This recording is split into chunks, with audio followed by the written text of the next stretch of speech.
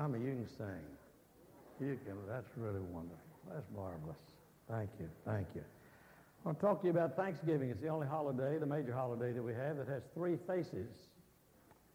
Three faces. Historical, secular, and religious. Let's talk about the historical part of it first. Our spiritual forefathers came over here. They didn't come to America on a vacation. They came over here because they wanted to be free.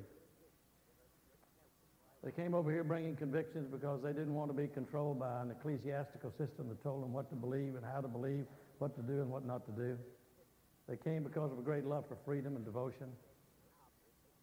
1620, John Robinson and William Bradford. In 1646, John Eliot, missionary to the Indians. 1652, Roger Williams, Jonathan Edwards, William Penn. These were all men and women and individuals who came. Some came for commercial reasons, but the basic core of coming was a desire to experience a new world, both internally and externally. And they have had many successors across the years, many in this room who have served as the extension of the founding fathers, protecting life and liberty and freedom and justice. It's interesting. A little known fact, I think.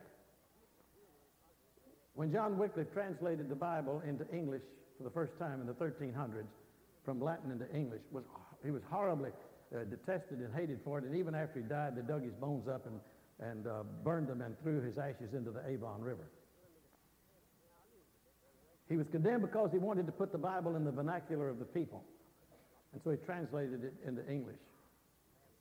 A little later on, William Tyndale took that in the 1500s, 1526, and he translated it even into a more appropriate vernacular of the English people. Wycliffe translated it from the Latin, Tyndale translated it from the Greek and the Hebrew manuscripts, which made it more authentic. But about 90% of the King James Bible was lifted just en masse from the King James. Now these people believed something. They just didn't feel something. They just didn't have the spirit. They were concerned about propagating the truth. And I think there needs to be that equalizing balance in our religious life today. I am all for spirit, being filled with the Holy Spirit, being directed by the Holy Spirit. But the Spirit is not going to lead us to do anything that is contrary to the truth as revealed in the Word of God. That's why doctrine is important, extremely important. Our forefathers came and they took that stand, and it's been perpetuated since by those who joined with John Wycliffe, who wrote these words in the foreword of his translation of the Bible into English. May this book help people to, let me get it correctly, the order is a little different, that this book will help people have a government of the people, by the people, for the people. That's where Abraham Lincoln got it. And the subsequent patriots, many in this room, many in America, many have already gone on to their eternal reward. Revolutionary War, the War of 1812, Spanish-American War, the Civil War, World War I, World War II, Korea, where some of my Marine friends suffered the cold of the chosen reservoir just as George Washington's troops suffered at Valley Forge. In Vietnam, as we heard that incredible story last week from Robbie. The Gulf War, and other wars that are not as well known, but efforts made to perpetuate freedom and protect Americans and disperse freedom throughout the world, from the halls of Montezuma to the shores of Tripoli. People have gone because they believed something and wanted to share that belief of democracy with one another. And so we have a historical reason for celebrating Thanksgiving. We need to remember the people who purchased this for us. It did not begin with us. We have inherited values that need to be perpetuated by us for subsequent generations. Then Thanksgiving also has a secular aspect to it. George Washington tried to get it into the Continental Constitution originally in 1789, but there was a lot of controversy about it, so it was dropped. But in 1827, the U.S. Congress did make Thanksgiving a day for all America to give thanks. But somehow it has been moved away from its original meaning. It has become, in Christianity we have a Holy Trinity, Father, Son, Holy Spirit. In secular Thanksgiving we have food, football, and parades. Now, it depends upon whether you're a man or a woman, what order you want to put those in. Now, I know Martha wants to put it in this order. She wants to put football first, and then food, and then parades. And I want to put parades first, and food second, and then football if it happens to be left over afterwards. But whatever the order, that's pretty much what happens today. Let's don't let it get so secularized that we forget where it came from. Martha did have a wonderful observation one year. She said, you know, I wish our pilgrim forefathers had shot a peanut butter sandwich instead of a turkey. It would certainly have made Thanksgiving a lot easier, wouldn't it? But they didn't do that. They didn't have peanut butter. I don't know how they made it without peanut butter and Oreo cookies, but somehow they did. Now the religious aspect of Thanksgiving. Some of you may remember Elton Trueblood, the incredible Quaker philosopher who came to our church twice back in the 1960s, written so many books, a marvelous man. And he coined a phrase, he created a phrase that I think ought to be indelibly inscribed upon everybody's mind to remind us that we have a responsibility to keep freedom and justice alive in our world today. And the phrase that he used was, we are living in a cut flower civilization. Isn't that descriptive? A cut flower civilization. You cut a flower, it will still bloom for a while, but it begins to shade away, and the leaves begin to wither. And the same thing can happen to democracy. The same thing can happen in America. The same thing can happen in our lives if we live in a cut flower relationship to God. A cut flower culture is pretty much permeating much of America today. We need to get back into our root system, our spiritual root system, for that's where our source of strength emanates from. Like many things, we forget the source. We think it was invented with us. I believe the first intentional Thanksgiving proclamation took place long before our founding fathers. I believe it goes back to some founding fathers predating the ones that you and I know from American history, or should know from American history, or should be being taught in American history. And that goes all the way back to the fifth book of the Bible, Genesis, Exodus, Leviticus, Numbers, Deuteronomy. Fifth book of the Bible, the book of Deuteronomy. In the Bible, in the book rack in front of you, turn to page 175. If you have your own Bible, turn to the 4th chapter of the book of Deuteronomy. Moses is speaking God is speaking through Moses. Hear now, O Israel, the decrees and laws I am about to teach you. Follow them so that you may live and may go and take possession of the land that the Lord, the God of your fathers, is giving you. Did you hear that? Giving you. The gift that we have is a gift from Almighty God. Do not add to what I command you, and do not subtract it. Do not subtract from it, but keep the commands of the Lord your God that I gave you. Now jump to the 9th verse. Only be careful and watch yourselves. In other words, don't live in a cut flower relationship. Watch yourselves closely so that you do not forget the things your eyes have seen, or let them slip from your heart as long as you live. Teach them to your children and to their children after them. I believe our first founding fathers, not in any way to diminish the significance of Madison and Jefferson and Adams, Hamilton, all of those incredible men, but I do believe that our basic, fundamental founding fathers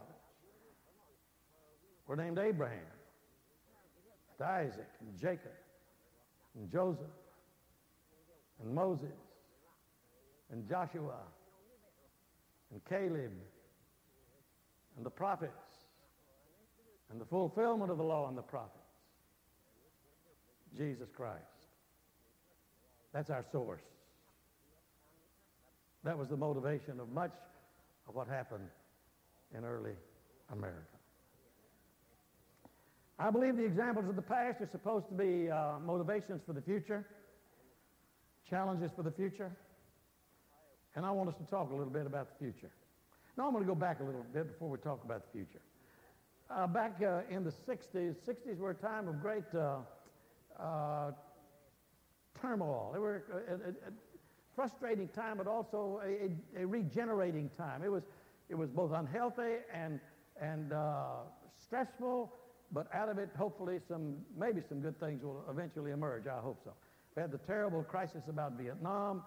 We had the Haight-Ashbury hippies. We had a lot of things going on. A lot of institutions were being challenged and questioned. We were going through the terrible race problems here in America. And a thing began to happen all across the country that some of you may be old enough to remember. They were springing up all over America, places called coffee houses. How many of you remember the coffee houses? Yeah, okay, good. Well, I had been reading Peter Marshall's book, Mr. Jones Meet the Master. And I had a thought when I was reading that book.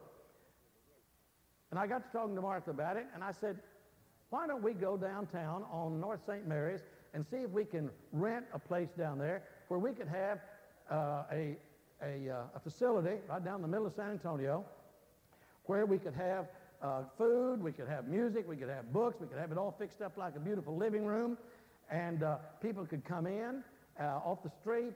It's a half block from the Greyhound bus station. It's been all changed now. Some of you don't know what I'm talking about, but a half block down toward town on North St. Mary's from the Greyhound bus station. And we called the place. Oh, I got to talking about it one Sunday morning. I said, how many of you would like to go down there? We can rent this place, and we can have this facility down there where people can come in, and we'll have Bibles, free Bibles there. We'll have literature there. We'll have music there. We'll have secular literature there as well, just kind of like a living room. How many of you would just be interested in doing that? I said, if you're interested, meet me over here by the piano after church. And 75 people met me over there. We went down there, and we rented that place, and we were there for till the lease ran out for 2 or 3 months. And we called it, any of you remember what we called it? The Door. That's right. We called it The Door. And we had people standing outside, come on in, have some, it's free. The Door. And right underneath that, established 2,000 years ago. Anyway, because he is the Door. Incidentally, the Door was right next door to the Green Gate Lounge, the #1 burlesque show in San Antonio. That's right. Isn't that true? In fact, we borrowed chairs from them at times. And people would come in. In fact, one of the girls that danced at Green Gate Lounge came in one day. Martha was down there a lot. Many of you. How many of you were down there at one time or another? We had people down there day and night, early in the morning till late night. Mary, I see your hand. How many of you were down there? Oh, wasn't that an incredible thing? Patsy Wynn brought a big break front down there. We had chairs, comfortable things. Women and men brought furniture. It was just like a great big living room. And then reading Mr. Jones Meet the Master, there was a story in that marvelous book by Peter Marshall, who was an outstanding Presbyterian minister in New York, chaplain of the U.S. Senate, who died prematurely. And I had another idea. I said, why don't we have Thanksgiving down there? So I announced it in church. Women brought all kinds of food. We didn't have paper cups and paper plates and paper tablecloths. We had the finest. I mean, we had tablecloths. We had comfortable chairs. We had china. We had silver. And you know what we did? We went down there early on Thanksgiving Day, and we went all over that part of town inviting people to come to a free Thanksgiving dinner. They came from the bus station. They came from the street people. Policemen came. We went down on Houston Street. Some of you may remember there were a number of newspaper boys that sold newspapers up and down Houston Street, down by the Majestic Theater. And I remember one young man particularly. He didn't have any legs. Did any of you remember that? He didn't have any legs, and he was on a little kind of skateboard, and he had clubs and he on his hands, and he'd push himself along, and he'd sell papers. He came. You will not believe the motley crowd that we had in there. It was simply incredible. We had people all dressed up. We had people there, street people. We had newspaper boys. Policemen came in and sat down, was eating next to a man, and they got to talking, and that policeman had arrested him 2 or 3 months ago. And I tell you, people ask questions about the Lord. They say, what are you doing here? We're just here to tell people about the Lord and what he's doing, what he wants to do in people's lives. Well, as a result, we lost our lease, or I guess we would still be down there. I got up there, and the place was just packed. We had more food than this crowd could have eaten. We had enough food to feed half of San Antonio, and people ate. And I got up there, and I said, look, and I talked about Jesus and his love for us and his gift for us. And I said, I am not the host. I'm a guest, just like you. We're all the beneficiaries of the bountiful blessings of Almighty God. Well, it's interesting that out of that, one of the tangible reactions to that is the Lintons, who owned the Green Gate Lounge, later became Christians. Bob Harrington, who was the chaplain of Bourbon Street, friend of ours, he came over, preached in San Antonio, met with the Lintons. They closed the place down, became Christians, active Christians in San Antonio. I don't know how much influence. I'm sure the door had some influence because we had a healthy, happy, non-judgmental relationship with one another. You know what happens? God opens doors. God opens doors for ministry. Now, sometimes we have the idea that when God opens a door, he's just going to, it's like these automatic doors, that when you say, oh, Lord, lead me today, and open whatever door. Ask and it shall be given, seek and you shall find, knock and it shall be open. And you walk along and suddenly the doors automatically open and you walk in on beautiful carpet, air conditioned, flowers everywhere. It's just a bed of roses. That is not the way God usually opens a door. You know what he usually does? He opens it just a little bit. A door that's ajar is still a door. And what he's going to do is give you just enough light to say, come on, open that door. We keep waiting for it all to be played out there before us. That God give us the whole blueprint of everything he's going to do. No, he just says, okay, you've asked, you've seeked, you knocked, open the door. It's time that we open some new doors in the life of our church and in the life of our city. You know, a lot has happened in this church since the door. A lot of incredible, innovative things have happened. We don't even have time to talk about all of them. Home for Women Alcoholics, now 2 homes for women alcoholics. Christian Women's Job Corps, all kinds of ministries going on at the Rubel Center and in this church. Mission ministries. I made a couple of trips to Eastern Europe, and out of that, hundreds and hundreds of people went to Eastern Europe. Mission ministries exploded in this church and in this city. Now buildings have been built. All kinds of marvelous things have happened since the 60s. This building was just begun in the 60s. Marvelous Creative Life Center, all of those things that God has done. Let me ask you a question.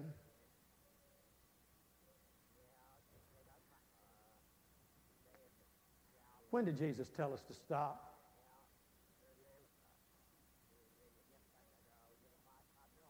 When did he say enough's enough? When did he rescind the Great Commission?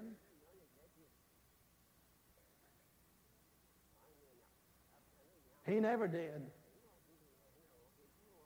And the need is as great, and the opportunity is as thrilling as anything that's ever happened in the past. The best is yet to be, if we will let it be, through us.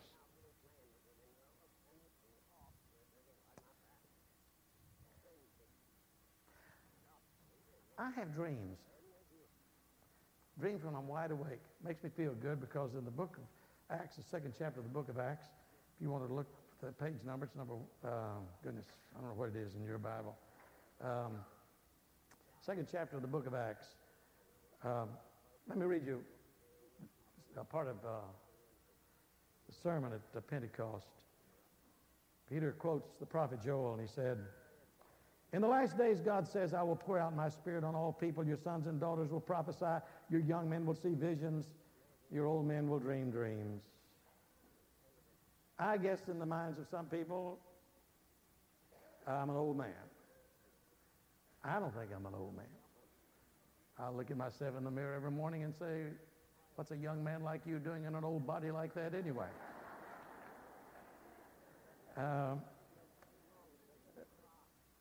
But I have dreams. Oh, I dream at night sometimes, but I dream a lot during the day.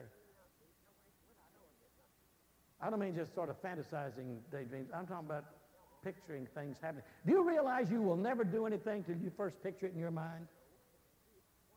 That's what a vision is. A vision is not necessarily seeing something supernatural, in the heavens. A vision, I believe, the best definition of a vision is a sanctified, spiritualized imagination. Start seeing things that can happen. And you're looking at a lot of things that we're seeing. A lot of ministries that are being done that far outreach the value of all these buildings combined. The ministries in the lives of people.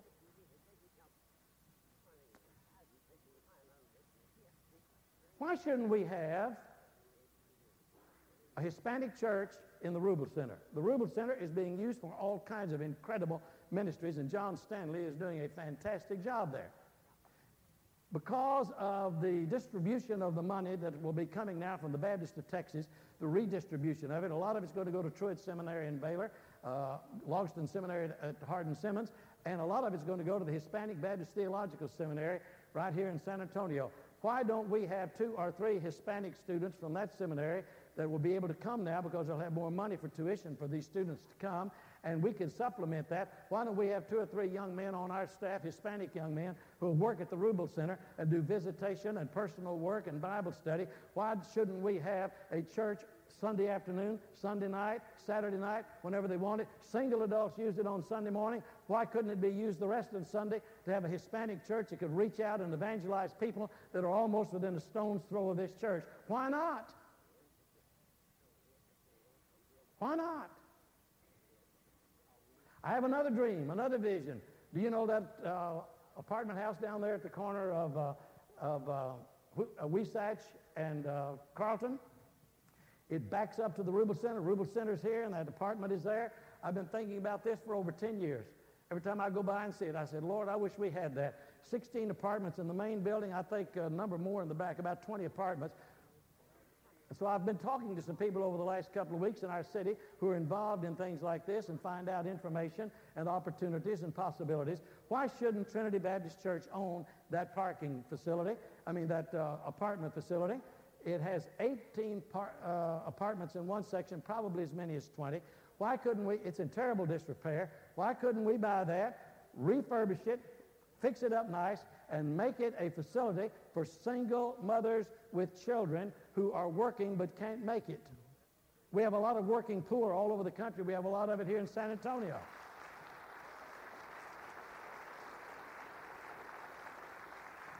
Let them live in there free because they're caught in a trap. Let them live in there free, provided they will get involved in the Christian Women's Job Corps, teach them computers, get involved with San Antonio College. Children, we could do some refurbishing. We could take care of the younger children right over here in our facility. We could take care of school-age children at the Buckner Fanning School for Mission Springs. They could be there from 7:30 until 5:30 because that's how long school goes. We have after-school care. The women could be in school learning, and then they could move out, and when they moved out, someone else could move in. At the same time, many of you could help in some parenting skills for those women so they could do a better job with their children. A lot of you are great in finance. You could help them with their budgets, how they'd know how to make things work when they move out. Why not? Why not?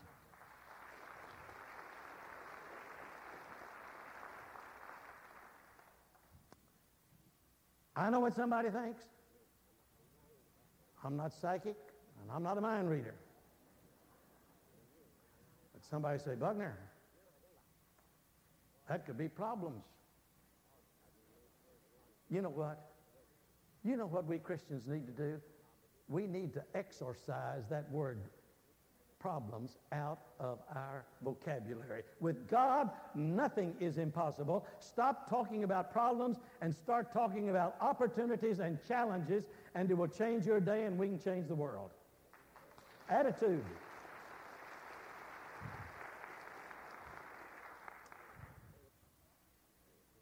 I don't believe there's any end to progress, do you? I don't believe there's any end to it. I know someone else saying, that's going to cost money. You're right. It's going to cost money. And I know there's a desire among some of us to think, well, you know, in about a year and a half or 2 years, I don't know what it is, some of you on the budget committee can tell me, within the next couple of years, our goal is to be out of debt so we can use that money to do more mission ministries. That's right. I agree with that. But let me ask you a question. Do you believe we have to wait till then to start doing mission ministries? Tell me anywhere in the Bible where God says the first thing the church is supposed to do is to get out of debt. The first thing the church is supposed to do is to reach people, and when we reach people, God blesses it, and you don't have to worry about the budget because God will provide. Why not? Why not? Well, Buckner, you're impatient. You are right. You are right. Why wait? Read something that helped me. Great French Marshal Lautrey was asked by his gardener to plant a tree. The gardener said, well, sir, this is a slow-growing tree. It will take it 100 years to mature. And the marshal said, well, in that case, we need to plant it this afternoon. We don't need to wait. The door has been cracked open. Pray that somehow we'll get that house, that apartment. Pray that we can begin that Hispanic ministry that will reach out and touch the fastest growing population, not only in America, but certainly in South Texas. You all have heard me quote it often, Robert Frost's marvelous poem. The woods are lovely, dark, and deep, but I have promises to keep and miles to go before I sleep. Let me paraphrase. God's love is full and deep, and we have promises to keep. We have promises to keep.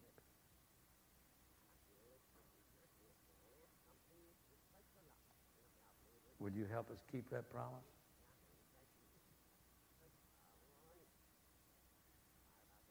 Will you walk this morning to make that personal commitment to Christ as your Savior? He's cracked that door of life open to you. I am the door, he said. Whosoever will may come, come. That's the invitation of this church. Make a difference who you are, where you're coming from, what you've done. All of that's in God's hand. If God's impressing you to come, come. You want to help us be a church that will make a difference, a bigger difference? Listen, I must say this. I know that in, I don't know how many months, there'll be a new pastor in this church. God will bring somebody here, but let me tell you, what that man will do will be dependent upon what kind of attitude and what kind of spirit and what kind of vision and what kind of openness and what kind of receptivity we have to innovation. That will have more to do with the future of this church than anybody who stands here. The future of this church is more in our hands, and I'll be right here, and I'll be right here praying for him and supporting him in every way. But the spirit of this church will have more to do with the future than the person who stands here and preaches. God will bring somebody. I don't know when that will be. It may be 6 months. I don't care when it is. Whenever it's God's time, it's fine with me. But our responsibility is to be open and flexible and receptive and responsive and visionary and not just sit and wait, but stand up and move. Come move with us this morning. Let's stand, sing God's invitation. I'll be here to greet you. You come.